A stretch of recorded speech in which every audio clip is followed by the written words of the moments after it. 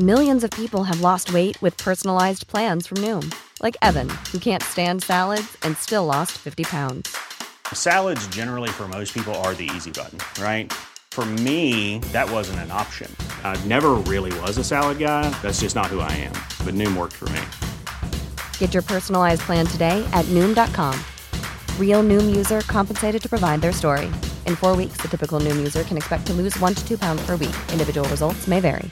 Burrow is a furniture company known for timeless design and thoughtful construction, and free shipping, and that extends to their outdoor collection.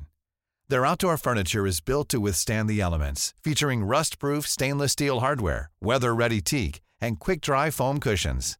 For Memorial Day, get 15% off your Burrow purchase at burrow.com/acast, and up to 25% off outdoor. That's up to 25% off outdoor furniture at burrow.com/acast. This is Paige, the co-host of Giggly Squad, and I want to tell you about a company that I've been loving, Olive & June. Olive & June gives you everything that you need for a salon-quality manicure in one box. And if you break it down, it really comes out to $2 a manicure, which is absolutely insane. It's also so easy to get salon-worthy nails at home with Olive & June. The difference between how your nails used to look when you did them yourself and now with the Mani system is a complete game changer. The best thing about Olive & June, too, is it's a quick dry. Dries in about 1 minute, lasts for 5 days, and full coverage in up to 1 to 2 coats. Visit oliveandjune.com/perfectmani20 for 20% off your first system. That's oliveandjune.com/perfectmani20 for 20% off your first system. Jag har ett Instagramkonto också om jag får ta någon bild sen. Nej, jag har inget Instagram. Nej, jag har. Ja, så du har? Ja. Jaha, ja. Det här programmet handlar om en noga utvald bok och ett samtal med dess författare. Välkommen till Lära från lärda. En ny bok och en ny författare den här veckan igen. Jag sitter med en bok den här veckan som jag har läst som heter Feminism och psykologi. Jag sitter mitt emot författaren som heter Margot Bengtsson. Hej och välkommen. Tack. Vad kul att träffa en sån ung kille som du. Ja, precis. Idag ska vi prata om superspännande ämne här. Men innan vi börjar prata om den, du får gärna presentera dig, vem du är och du som står bakom den här boken. Jag har ju då börjat utbilda mig på 60-talet så att jag är veteran verkligen och tillhör den här generationen kvinnor som gjorde revolt mot det mesta på 60- och 70-talet och har sen också som psykolog och forskare sysslat med det här då i stort sett ända tills jag gick i pension för ett tag sedan. Och ja, det har ju varit väldigt intressant men också det är otroligt mycket som har hänt på kort tid. Det förstår jag först när jag pratar med dig nu, när jag berättar om de här, hur vi hade det. Då ser du ut som en fågelholke, du ser helt förvånad ut. Det du skriver om i boken är ju när du har tittat genom årtionden.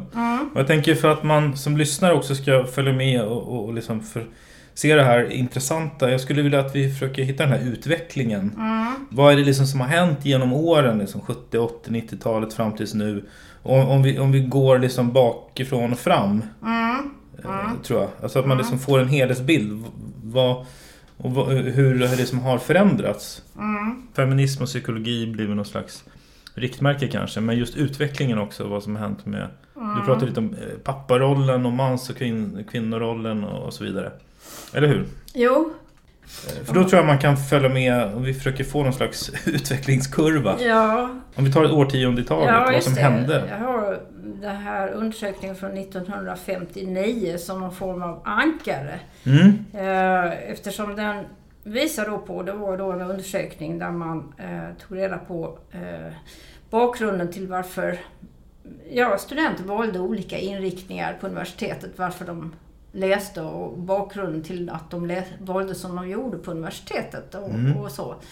Och i den undersökningen så var det då att killar kom då från, det var ju den här familjetypen då på den tiden på 50-talet med oavsett klass så var det var 30% av killarna framförallt som kom från arbetarklassbakgrund. Men de hade ju också alla hade den här familjeregimen med en försörjarfar och en hemmafrumor.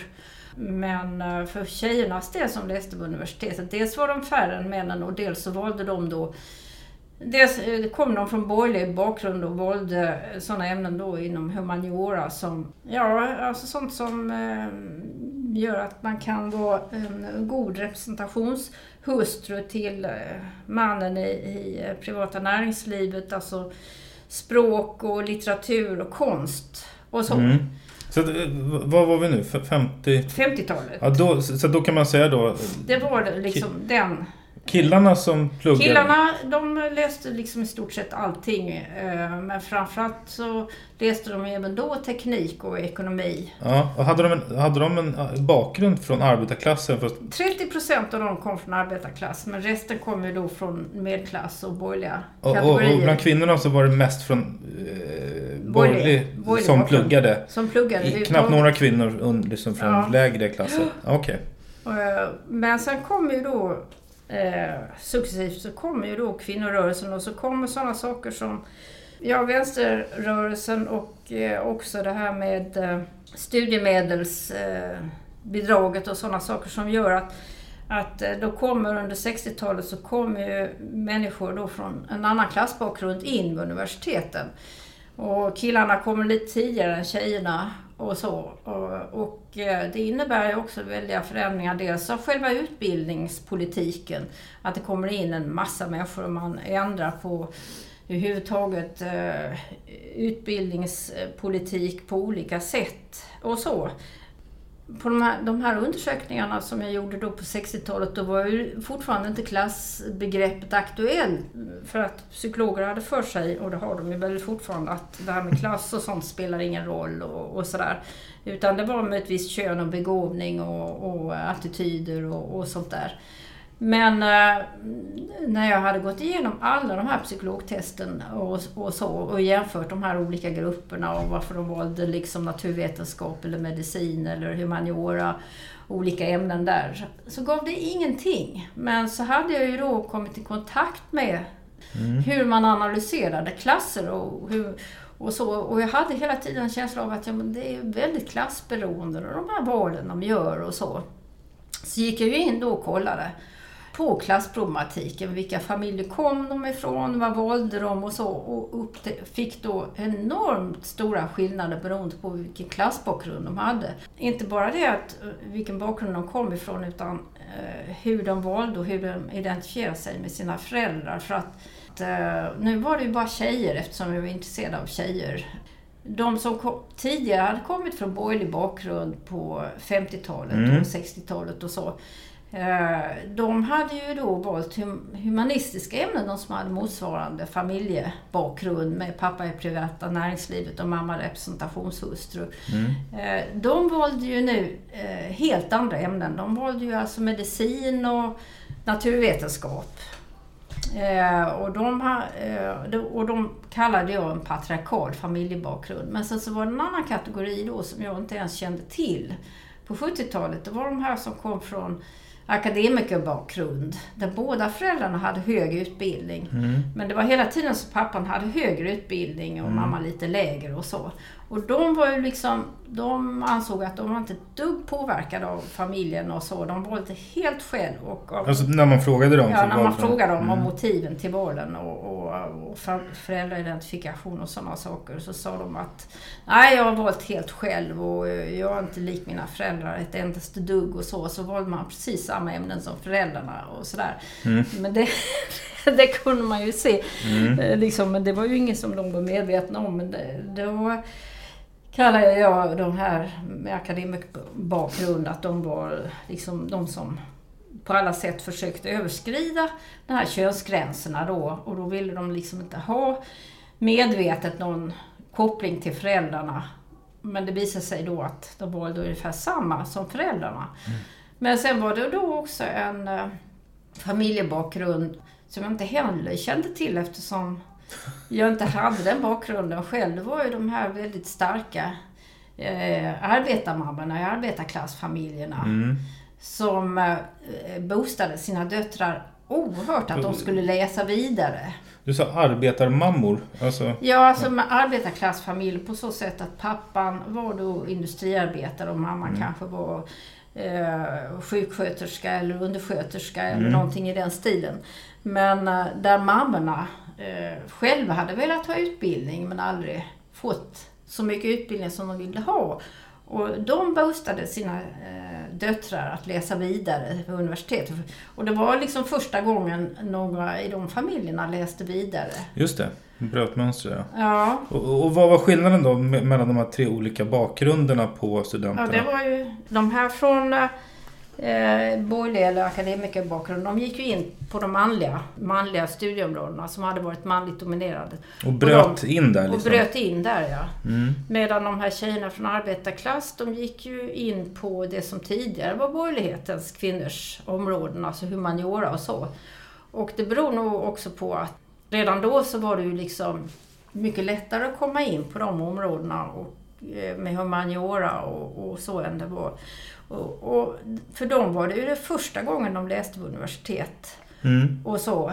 Medan de här andra grupperna hade via pappan i alla fall. Och i viss mån då också de här akademiker via mamman. Också någon kontakt med utbildning. Ja, från hemmet. Från hemmet då, ja. Just det. Och då var framförallt papporna i de kategorierna från borgerlighet och akademikerbakgrund som boostade tjejerna att gå in på de här manliga områdena. Medan de här från arbetarklass, de hade ju med det att huvudtaget läsa vidare och det blev ofta att de läste historia och sånt. Och historia på den tiden, det blev ju liksom uppdelat också klassmässigt så att mer och mer kan man se på ämnena och det kan man se sen nästa årtionde också att historia hör ju till de ämnen som de här från arbetarklass bakgrund gärna väljer för att det blev på något sätt att rekonstruera en värdeidentitet. Alltså det var någonting positivt att läsa historia på det sättet som de gjorde. Och det gällde tjejerna då på 70-talet alltså som jag undersökte på 70-talet och det gällde sen också killarna från arbetarklassbakgrund som jag intervjuade på 80-talet och även på 90-talet. Men en grej bara när det gäller, om man ser från 60 till 70-talet så blev det en liten vridning då. Speciellt då kvinnor som kom från borgerligheten trängde sig in och så blev det kom in fler områden, ja. På alla områden, precis. Och det kom in fler kvinnor på universiteten och fler som kom från arbetarklassbakgrund och så. Ja. Så det var det som hände där. Ja. Vad tror du var anledningarna till det? Det var alla gånger framförallt var det ju liksom om man ser det historiskt så var det en början även politiskt med könsrollsrörelse och sånt men det var ju vänsterrörelsen och kvinnorörelsen som tände så att det blev liksom en sån här mobilisering i hela samhället. Även de från arbetarklassbakgrund och gå vidare till högre studier och så. Alltså det blev ju en sån verklig utbildningsrevolution kan man säga på den tiden. Kan man säga hände något med mansroll eller föräldrarollerna eller de bitarna? Inte ännu då på 70-talet utan det kom ju successivt sen för att med killarna, det var ju därför jag gjorde sen på 80-talet den här mansundersökningen. Ska vi flytta dit då? Ja, och det är ju då att jag tänkte när nu kvinnorörelsen har fått den här starka effekten även på utbildningen och så, hur reagerar killarna?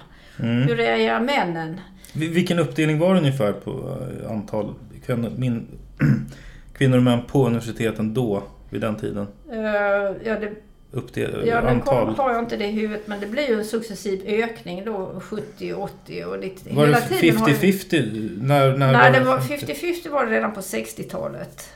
Att kvinnor blir en majoritet inom högre utbildning, det är från och med hösten 1977. För då gjorde man sådana utbildningsreform då många av de här kvinnodominerade yrkena som inte hade varit högskolebaserade eller universitetsutbildningar, de gjordes om till det. Så att mycket av kvinnodominansen hänger också ihop med att de här tidigare kortare utbildningarna gjordes om. Så att mycket av det att kvinnor generellt har högre utbildning mer än män, det är ju att många av de här typiska kvinnoyrkena fortfarande är högskolebaserade, medan motsvarande, vad ska man säga, mansyrken inte är det. Just det.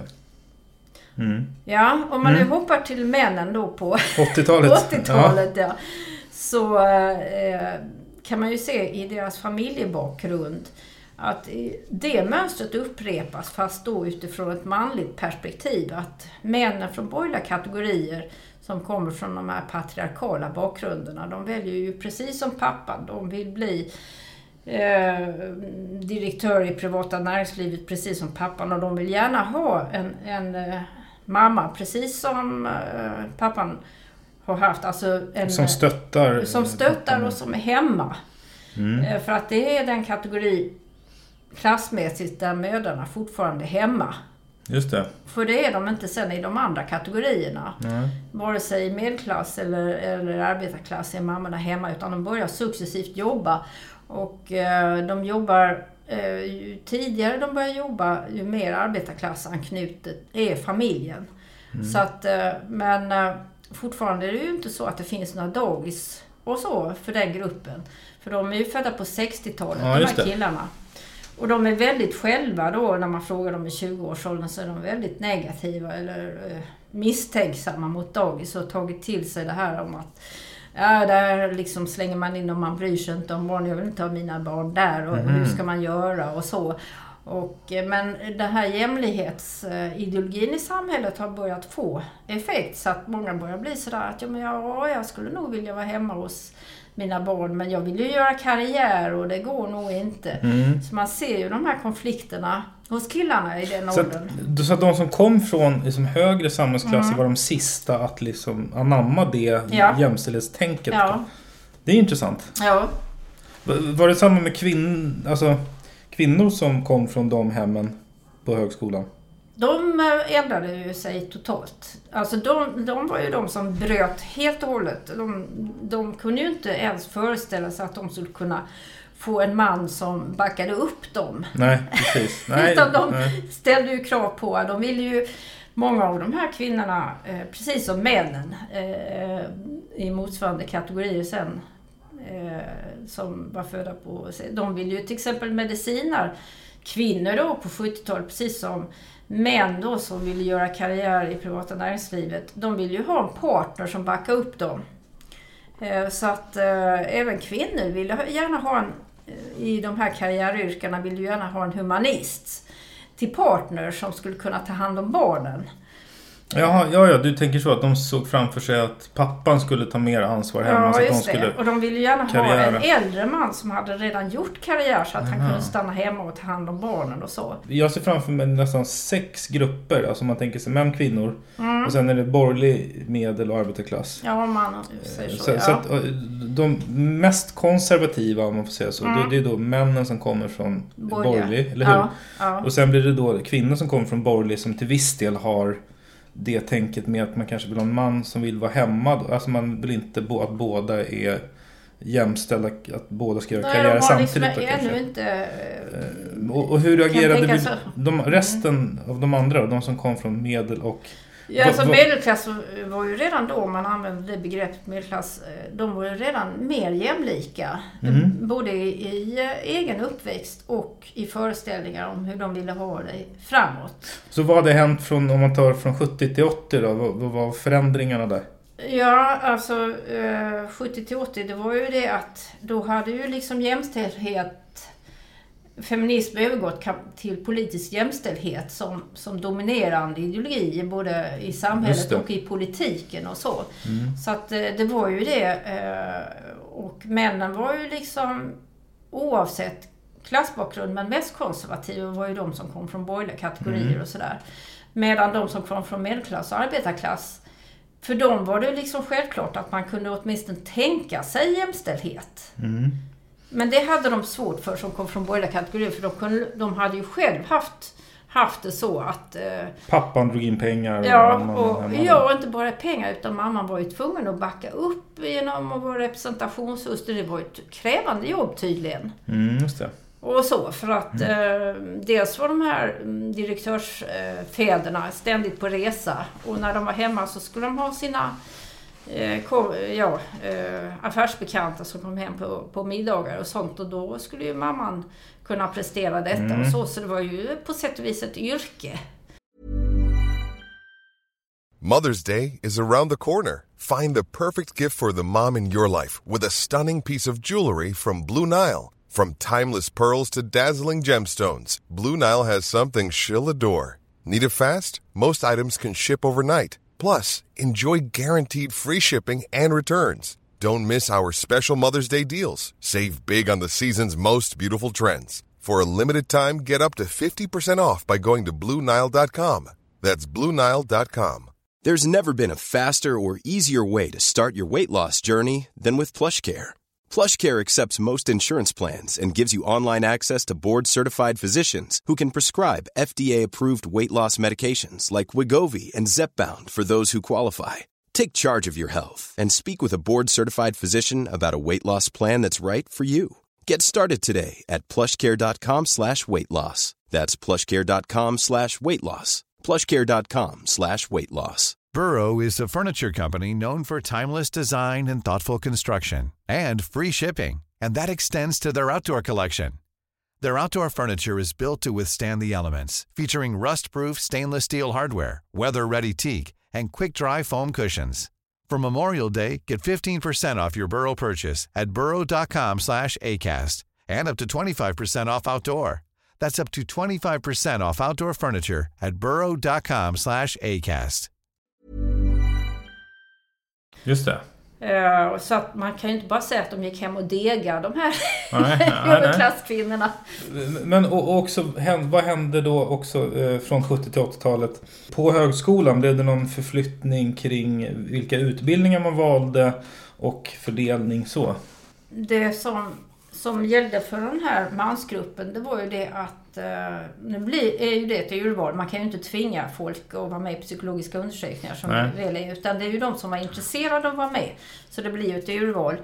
Men om man ser klassmässigt så var det ju då att de som kom från borgerliga kategorier och övre medelklass, de valde ju teknik och ekonomi och så, killarna. Och framförallt ville de ju gärna läsa teknisk fysik och så, för det var ju också någon form av, vad ska man säga, alltså det var på ett sätt att bevisa att man var man nog om man kunde liksom klara av det här med teknisk fysik och så.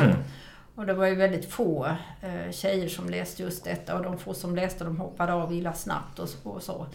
Men, det säger ju också en del om tidsandan. Ja. Så jag väldigt svårt att tänka sig att någon skulle tänka så idag, att det är liksom att man visar sig manlig för att man läser ett visst ämne. Ja, jag undrar om det är det jag skulle vilja följa upp och se om det är så fortfarande. Svårt att se det framför mig i alla fall. Ja, men fortfarande är det ju så att även om kvinnor har gått in på så gott som alla ämnen och tagit över nästan alla professionsutbildningar, där krävs höga betyg eftersom tjejer har högre betyg än killar, så är det ju vissa områden som teknisk fysik och vissa datautbildningar där män dominerar fortfarande. Jo, de är ju precis. Men just att det signalerar manlighet vet jag inte riktigt om det. Ja, nej, men det är ju sånt man fick undersöka empiriskt och så.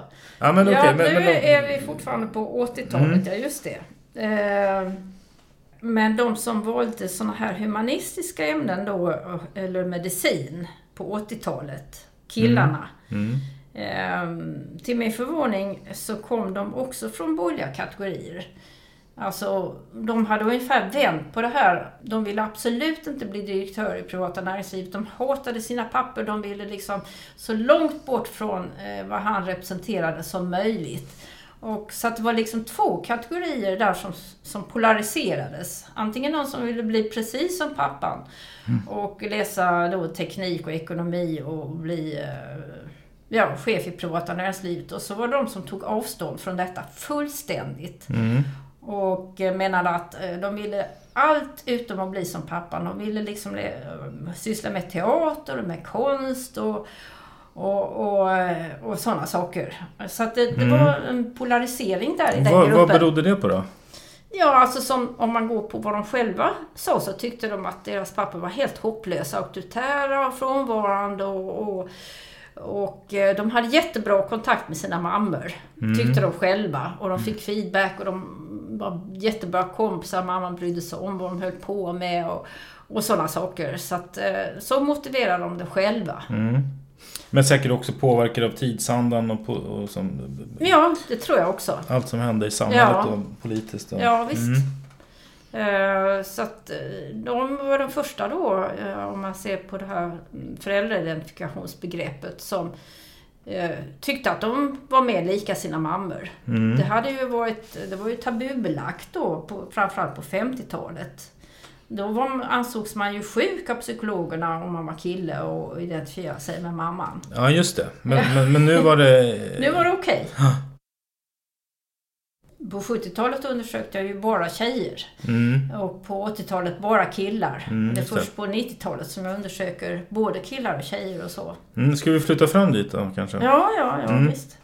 Det som jag kanske också skulle säga, det är att den här kopplingen mellan alltså uppfattad likhet med förälder och val av ämne var ju väldigt stark på 50-talet och på 60-talet, på 70-talet och fortfarande på 80-talet.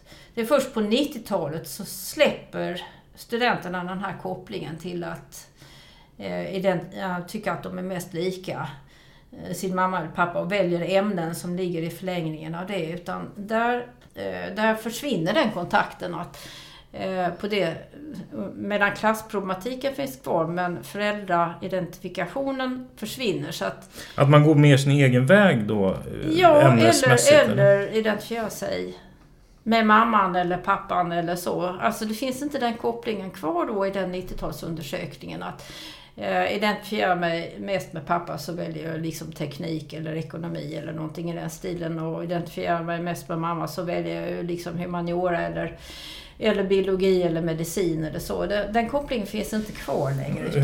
Vad gjorde man istället? Alltså man kunde killar då kunde identifiera sig helt med mamman och välja liksom teknisk fysik. Och tjejer kunde liksom identifiera sig med pappan och välja någonting inom humaniora och så. Alltså att den kopplingen försvinner i den undersökningen. Vad la ni i att identifiera sig med? Det är vem av föräldrarna som uppfattar sig som mest lik. Och det var 4 kriterier då. Det var alltså utseende, intellekt, temperament och allmänna inställning till livet. Och det var ju liksom den kopplingen som är kvar från 50-talet då och som jag har följt hela vägen. Precis. Så att medan däremot klassproblematiken finns ju kvar, alltså att de som kommer från borgerliga eller övre mellanskikt, de väljer ju då inom de yrken som ger hög status, hög lön och alltså civilingenjör och gärna både med teknik och ekonomi, och det gäller både tjejer och killar och medicin och så, medan de som kommer från arbetarklassbakgrund, de kommer ju inte in ens på de områdena, utan de har valt humaniora och alltså historia till exempel, väldigt populärt. Varför kommer inte de in på? De har inte så höga betyg. Nej. Och det här med betyg, det är ju någonting som blir allt mer klassbundet på det sättet att tidigare i de första undersökningarna så låg föräldrarna inte så stor vikt med betygen, men det blir viktigare och viktigare betyg, framförallt då från de som kommer från borgerliga akademikerbakgrund, och de klagar ju på det, vissa av att föräldrarna tycker att betyg är allt och redan från lågstadiet så ska man satsa på högsta betyg och sånt där. Och sen så blir det också en könsskillnad på så sätt att kvinnorna tar upp det här och tjejerna med höga betyg och så. Och det blir en oerhörd betygsstress successivt, allt mer. Aha, i mina undersökningar. Den växte mycket där mellan 80- och 90-talet. Ja. Så. Och det blir det. Är det på grund av konkurrensen? Ja, också? Både för att i och med att kvinnor kommer in som en stor konkurrensfaktor och dessutom lägger ner en oerhörd energi på detta och får mycket stöd också för att utbilda sig och så blir de ju ett reellt hot mot killarna som inte kanske är så förtjusta i att läsa, och killarna drar ihop sig till de här tekniska utbildningarna som inte ställde lika höga krav på att man läste och fick bra betyg. Men efterhand så kom ju tjejerna in där också och hota killarna även på de områdena. Så måste de liksom sätta igång och läsa där också. Och sen så kom det ju in så oerhört mycket mer, så kom ju in från arbetarklassbakgrund också. Så det blir ju konkurrens för borgerlighetens killar, både från tjejerna från motsvarande sociala skikt, men så kommer ju liksom medelklass och arbetarklass också in på universiteten, så universitetsområdet växer ju enormt, alltså med högre utbildning, så konkurrensen ökar ju också väldigt. Just det. Och när vi är där på 90-talet, just föräldraroller och är det fler delar där som du kan berätta om? Ja, alltså det är ju för första gången då med de här som är undersökt på 90-talet. De har ju föräldrar som var med i den här könsrevolutionen, så de har ju, många av dem har ju, utom den här borgerliga kategorin som finns kvar, alltså den finns ju kvar fortfarande, med pappa i privata näringslivet och mamman som har utbildning men betydligt lägre och inte inriktad på karriär som pappan. Men sen är det ju då en väldig övervikt av att båda föräldrarna har yrken och båda föräldrarna är försörjare och båda föräldrarna har som ideal att ta hand om barnen lika mycket. Men det är ju väldigt få som gör i praktiken enligt barnen själva. Men många av dem har ju liksom, eftersom de går på dagis, de här barnen. Och det är ju den första generationen som går på dagis, för de byggdes ju inte ut, de byggde dagis allt vad man orkade då på. Men det räckte ju inte till. Då? Ja, det räckte ju inte till, så att man har alla möjliga variationer av föräldrarna som turas om, eller att grannen tar hand om barnen och dagmammor och en hel del har liksom pappa hemma och idealet var ju väldigt starkt då för den gruppen och det är ju den gruppen som jag sen fick möjlighet att följa upp, hur har det gått för dem, och det är ju den gruppen där killarna verkligen har gått in då, och de också var tvungna, om inte annat, att ta pappamånaderna, för de kom ju då sen på när de själva får barn på 2000-talet. Så alltså födda på 70-talet då? Födda på 70-talet, ja. Just det, och det är den första generationen som hade pappamånader att man måste ta ut. Ja, just det. Och det är de som glädjer mig, de här killarna med barn, att de är så glada i sina ungar och att det funkar så bra. Om man skulle se det rent ur ett samhällsperspektiv så skulle det ju vara den här generationen som är född på 70-talet och undersökt på 90-talet. De hade ju tillgång till daghem, de hade tillgång till föräldrar ungefär lika utbildade, de hade tillgång till en massa, och de hade idealet av att de skulle vara hemma och så. Och sen så när jag kom tillbaka då efter 10 år och undrar hur det har gått och så. Så ja, alltså det har ju gått bra för dem så långt efter 10 år. Men det är ju det har ju gått bättre för killarna i uppföljningen för tjejerna. På vilket sätt bättre? Alltså bättre på det sättet att jag hade ju sådana frågor om när de var i 19-20-årsåldern om drömprins och drömprinsessa och sånt. Och killarna tycker ju att de har hittat sin drömprinsessa och de har ju fått barn och de är hemma med barn och älskar sina ungar och de beskriver och de har. Medan tjejerna, tycker inte de har hittat rätt karl ännu och de är tveksamma. Och de som har hittat de har fått ändra också ideal. Till exempel en tjej där som läste medicin när hon var i 19-20-årsåldern. Och så ville hon då, när hon tänkte sig framåt i tiden, så ville hon ha en humanist till partner som skulle ta hand om barnen medan hon gjorde karriär. Hon hittade aldrig någon. Däremot så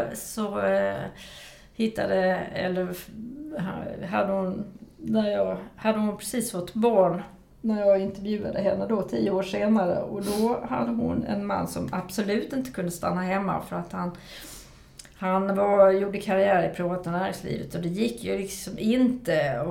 Men hon tyckte inte det gjorde någonting. Och hon tyckte att det var så härligt att vara hemma med barn. Det var liksom så enkelt i förhållande till att jobba som läkare och sådär. Så att hon hade inget emot att vara hemma och så. Men det var ju liksom, hon hade ju fått ändra ideal helt och hållet och så. Men jag har ju så himlens många berättelser så jag skulle kunna producera hur många böcker som helst om detta. Men generellt så gäller ju att det har gått väldigt bra för dem, även känslomässigt så. Och mycket av vad de hoppades på när de var i 19-20-årsåldern, det har ju faktiskt slagit in och så. Så att det är en generation som där det verkar funkat för dem rätt så bra, så långt som jag kan följa dem. Precis.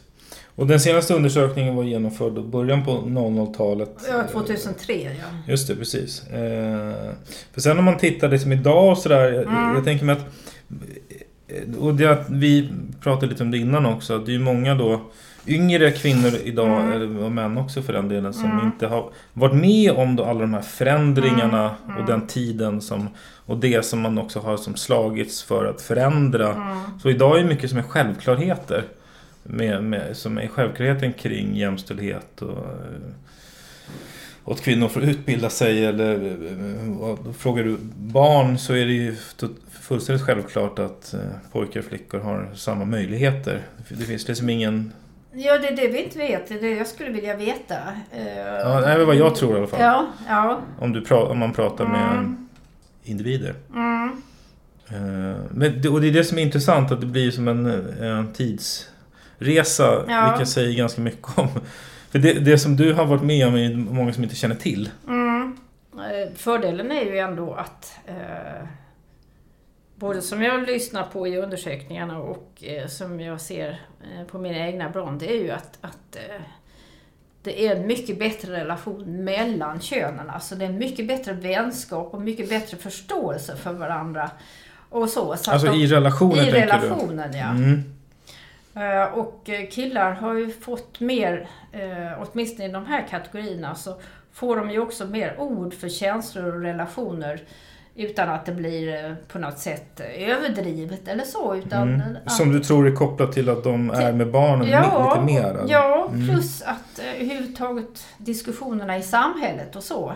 Alltså att man pratar mycket mer om relationer och sådana saker. Och att killar, även om de inte har den vanan på samma sätt, så är de ändå väldigt intresserade av det i de här kategorierna. Sen vet jag ju inte om man går till andra yrkesgrupper som ligger utanför, för att det är ju just den här medelklasskategorin, om vi kallar det, som ligger bakom de här förändringarna och arbetar med de förändringarna och så. Om man går utanför, jag vet ju inte hur det är för arbetarklass som inte söker sig till universiteten, för att det blir ju en arbetarklassbakgrund som leder till en medelklassposition. Studierna är ju kopplat till högskolestuderande. Ja, just det. Men samtidigt så media speglar och drivs ju ganska mycket av medelklassen också, så att det påverkar väl alla på något sätt också. Med de normerna och så.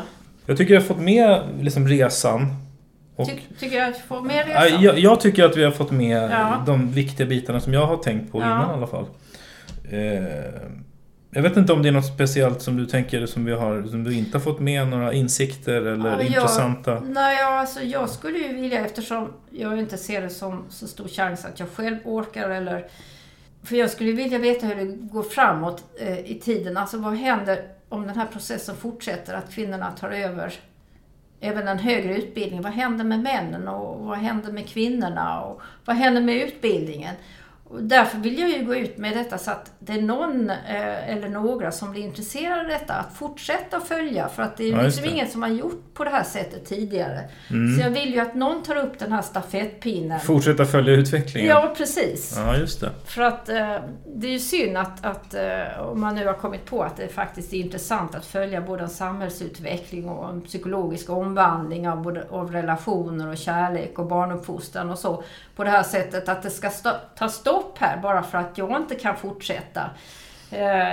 Och därför, det är ju därför jag har skrivit boken och hoppas att någon ska ta över stafettpinnen. Så det kastar vi ut med den här podcasten också. Att någon får ta över den och se vad som kommer hända i framtiden. Vad spännande.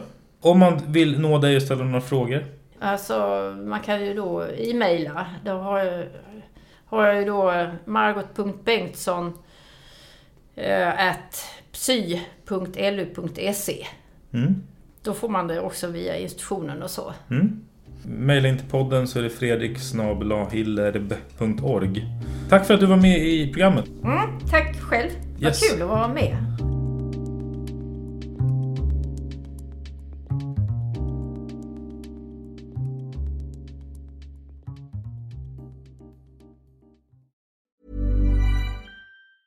Mom deserves the best, and there's no better place to shop for Mother's Day than Whole Foods Market. They're your destination for unbeatable savings, from premium gifts to show-stopping flowers and irresistible desserts. Start by saving 33% with Prime on all body care and candles. Then get a 15-stem bunch of tulips for just $9.99 each with Prime. Round out Mom's menu with festive rosé, irresistible berry chantilly cake, and more special treats. Come celebrate Mother's Day at Whole Foods Market. Hey, it's Danny Pellegrino from Everything Iconic.